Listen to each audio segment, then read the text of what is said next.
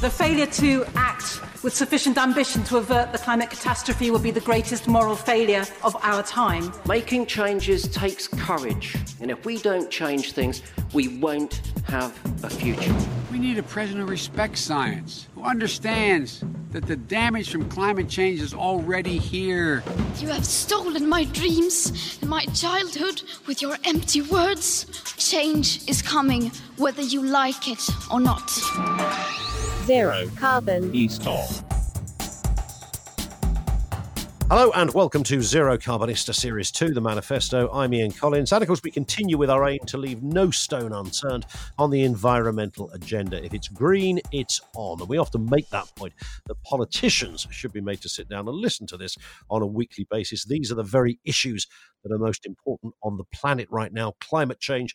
Our Westminster masters often appear to miss this point. The person, of course, at the centre of this entire series is Dale Vince, the entrepreneur and environmentalist. This is a man who doesn't do things by halves, built his first windmill in the 90s, and is the owner of Ecotricity, the world's first green energy company, also the chairman of Forest Green Rovers. Morning, Dale. Yeah, morning, Ian. It's a big week, isn't it, in the world? It is a big week in the world. If you give a climate arsonist 4 more years in the White House, why would anyone be surprised if we have more America ablaze? If you give a climate denier 4 more years in the White House, why would anyone be surprised when more of America is underwater? Incredible mood music and intent on day one from President Biden. Yeah, absolutely amazing. I think he's lived up to everybody's expectations. The US have already declared to rejoin Paris. He's introduced a sweeping range of EPA changes, and he's banned the pipeline from Canada to the Gulf of Mexico, to ship that high carbon tar sands from Canada. It's a great start. It is a great start. Not without its criticism, though. I noticed that this was fabulous. Ted Cruz, of course, a man who is, has been, well, he's kind of differed between being a Trump supporter and not a Trump supporter, but he put out a tweet yesterday after Biden rejoined Paris, the Paris Climate Agreement. And he said, Ted Cruz said, this shows that Biden cares more about the people of Paris than he does Americans. Spectacularly missing the point that the Paris Agreement, of course, isn't an agreement for the people of Paris. I think it's brilliant. He probably doesn't even know where Paris is. I think so. That's brilliant. That's classic, those. I saw Trump leave the White House, actually, and I thought it was a slightly poignant moment. He put a brave face on it, but to see him and melanoma walking to chopper number one to leave the White House for the last time was just a really kind of a slightly bittersweet moment. I felt sad for him, but happy for the world.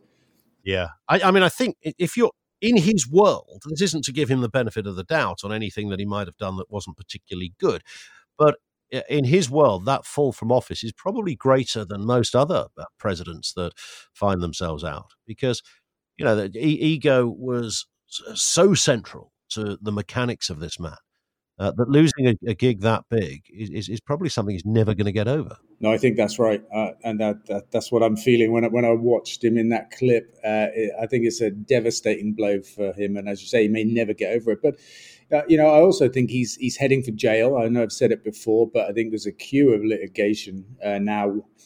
He's about to face now that he has no immunity anymore, and so he'll probably have a long time to sort his head out and get over this loss. And actually, he's probably his own worst enemy in that case, because he despises people he calls losers, and I think he's just become the biggest loser in the world, probably. Or he certainly lost the biggest, most powerful job in the world. Yeah, I thought one of the things that Biden did. There's going to be no drilling for oil in Alaska. We know this, and this is extraordinary, isn't it? Because apparently, I saw something that oil companies were no longer even bidding for it. Oh, that's good. Yeah, that's good. The XL pipeline itself is really important because it seems to have shut down the tar sands industry in Canada. It's really high carbon source of oil, and it should never happen. It's totally inconsistent with fighting the climate crisis. But there's been a lot of litigation holding that pipeline up.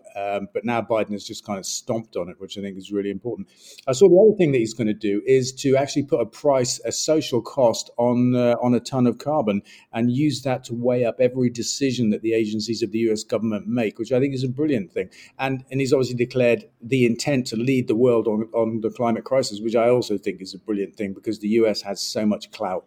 Yeah, and it's interesting that John Kerry, of course, who's the special climate envoy for Biden, his EU counterpart as well, they've held their first call under the new administration. And this, of course, means that it's not just an American thing, it's a transatlantic cooperation that's taking place.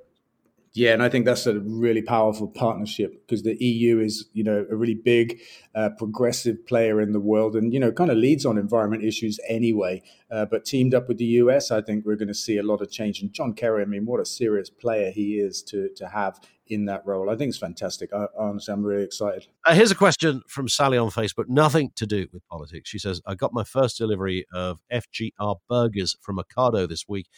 When are you launching the Q Pie? I'd love to get my hands on some of those. So what's going on here? The new burgers, the new pie, what's happening? Yeah, the new burgers hit Ocado Wednesday, I think it was this week, as something we've been working on for a few months. And obviously, well, it's not obvious, but so let me say, we've been making primary school dinners for the last couple of years and moved through secondary education and right up to universities and stuff. And then we were doing public venues just before the lockdown about a year ago. Which threw a spanner in the works, but we're making burgers and balls that are kind of a spin-off from Forest Green. It's our match day burger.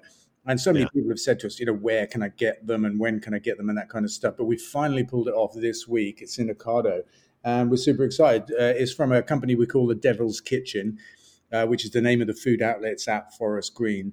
The Q Pie is another match day special. It's going to be a little bit more difficult for us to get that into retail because we make it by hand, which makes it, pretty slow process. So we've no immediate plans to get the Q Pie in retail, but I'm pleased to hear that people want it. It is a very popular thing. Yeah, so if you were to do that on an industrial scale, that is clearly a whole different game-changing workplace consideration, I guess. Yeah, and it's cooked food as well, and so the rules around that are very different. And also, it's got pastry, obviously, because it's a pie. And our current premise makes only frozen food. It's not cooked, so that's different. But also, it's free from the 14 major food allergens, including wheat, nuts, seeds, soya. You name it. It's not in the Devil's Kitchen range, so it's a super pure factory. I think it's one of only two in the UK that has that complete exclusion of food allergens. And we couldn't make a pie in there without completely destroying that. Yeah, and you don't want to destroy the quality of your pie. Or the burger, no. Here's another one. Legal challenge to the UK government's approval of a new gas-fired power plant has failed in the Court of Appeal. This is interesting. We touched on this last week. Yeah, I mean, this is about Drax, which was granted permission for an extension a little while ago using the planning regulations that are in place now, which, along with the Good Law Project, we've been challenging for probably the last 9 months because they're about 10 years old and they've been superseded by Paris and by our commitment to become zero carbon by 2050. So that was the basis of our legal challenge to the government, that the rules needed to be changed. They finally accepted that a couple of weeks ago out of court to avoid the judicial review that was coming. But Drax slipped through in the meantime, and the planning inspectors that looked at it actually turned it down and said it was inconsistent with climate change needs, but it was overruled by the government, who don't worry about stuff like that, I guess, because money and business to them comes first, and so they gave it permission. So that challenge has failed, and this is the same government that just approved a coal mine in Cumbria, again, flying in the face of climate change commitments, and of course the third runway at Heathrow as well. How does any of that make sense? I mean, it's extraordinary, isn't it? I don't know where, bearing in mind, the whole agenda that has now been incredibly accelerated in just 48 hours from Biden and Europe looking to be on board in the transatlantic arrangements. Where does this leave the UK? I think it leaves us about 4 years behind, I would say. Because that's about when we'll have our next election. So, the US have flushed Trump out of their system, I would say, and we just need to flush Johnson out of ours at the next election. And then we can get back with the program with Europe, with the US, the rest of the world, fight the climate crisis, build a green economy, and, change the world for a better. Okay. And also this.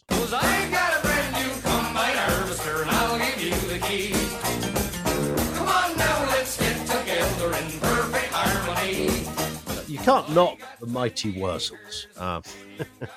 This comes from Rod and about 9,600 other farmers, Dale, on Facebook, who said, Dale, keep your nose out of UK farming. Meat is going nowhere. We will allow the accused a response. Yeah, I mean, I think that's funny. In a sense, I agree with the last part, that meat is going nowhere. I think it's kind of run out of road and, it's in terminal decline. But keep my nose out of UK farming. Well, look, I would if it wasn't having an impact on me and so many other people. If it was a victimless crime, I would keep my nose out, but it isn't. Here's a question from Tim, who says, like you, Mr. Vince, I'm throwing my money around. I'll give 100 quid to the first person to cite a single bad aspect of a warmer world as per the IPCC climate predictions, and a single place that will spend more than its traffic light budget on sorting it out. I don't even understand the question, though. No, and I think the guy that wrote it doesn't really understand the issues, quite honestly, because climate change is here and now. And there was a report out last week that said the cost of climate change to the world in 2020 was $150 billion. Now, that's a hell of a traffic light budget. And, the IPCC are predicting far, far worse. Millions of people actually becoming climate migrants because the countries they live in become uninhabitable. So I just don't know where this guy's coming from. Well, he says, I've got two exceptions. Venice, but their problems were caused by dredging too deep to allow tourist cruises in. And two, permafrost melting causes foundations to fail. But surely places getting warmer is a good thing. If you can't answer this, there is no climate catastrophe at all. I think that's just doubling down. I mean, Venice was built, in the sea. So, it's bound to be affected by rising sea levels because, it's more than just a coastal city. It's already in the sea, and it's got nothing to do with dredging for cruise ships. But hey, it's just nonsense to say that a warming world is not dangerous to anybody. This guy is about as relevant as Donald Trump is now. Yeah. Which is not very relevant. I don't mean to be rude to him, but just to be direct. I also noticed as well that you made the papers again this week, Dale. I'm enjoying this because each week, if you can't make a bit of mischief and stir things up, there really is no point in campaigning, right? That's the whole nature of campaigning, is that you kind of meddle with the status quo in order to change something. Yeah, for me, absolutely what you're saying, but no point in being alive is what I would say. Yeah, true. The reason I picked this story is because you were speaking out against what you called confusing and misleading meat advertisements, which claim that vitamin B12 is not naturally present in a vegan diet. Yeah, we saw this advert, I think it was online in the Metro a few days ago. It was front page as well. Yeah, front page. And the headline was B12 or not B12. And then below that, it basically said, if you choose not to eat animals, you choose not to have B12. So that was the first element of our objection, which we turned into an ASA complaint, because it's nonsense that you choose not to have B12 if you don't eat animal products. And then it doubled down on that and said that B12 is not naturally available to vegans or naturally part of a vegan diet, which is, again, nonsense. And I think it's misleading, dangerous nonsense. And it turned out that the advert was from some kind of Quango that is an arm of DEFRA. And they've got a £1.5 million kind of veganuary kickback budget to fight against the progress and the popularity of veganuary. So this campaign is aimed at that month. And we got hold of a pack that they're sending to all farmers up and down the country, a comms pack telling them how to speak, how to behave, what to say, that kind of stuff. And it's chock full of nutritional nonsense. So we've complained to the ASA. We kind of shared it online, shared a template letter and some contact details, and hundreds of people have written to the ASA. And so, we wait to see what happens. But this isn't politics. This isn't, Nigel Farage or Boris Johnson saying something stupid and untrue. This is an advert, and we have a regulator for that. Good work. Here's one from Colin on Facebook. We need people like you, Dale, challenging crazy stuff in the world. We also listen to this podcast every Sunday morning and have started to listen to Ian on the radio too. Thank you both. That's very nice.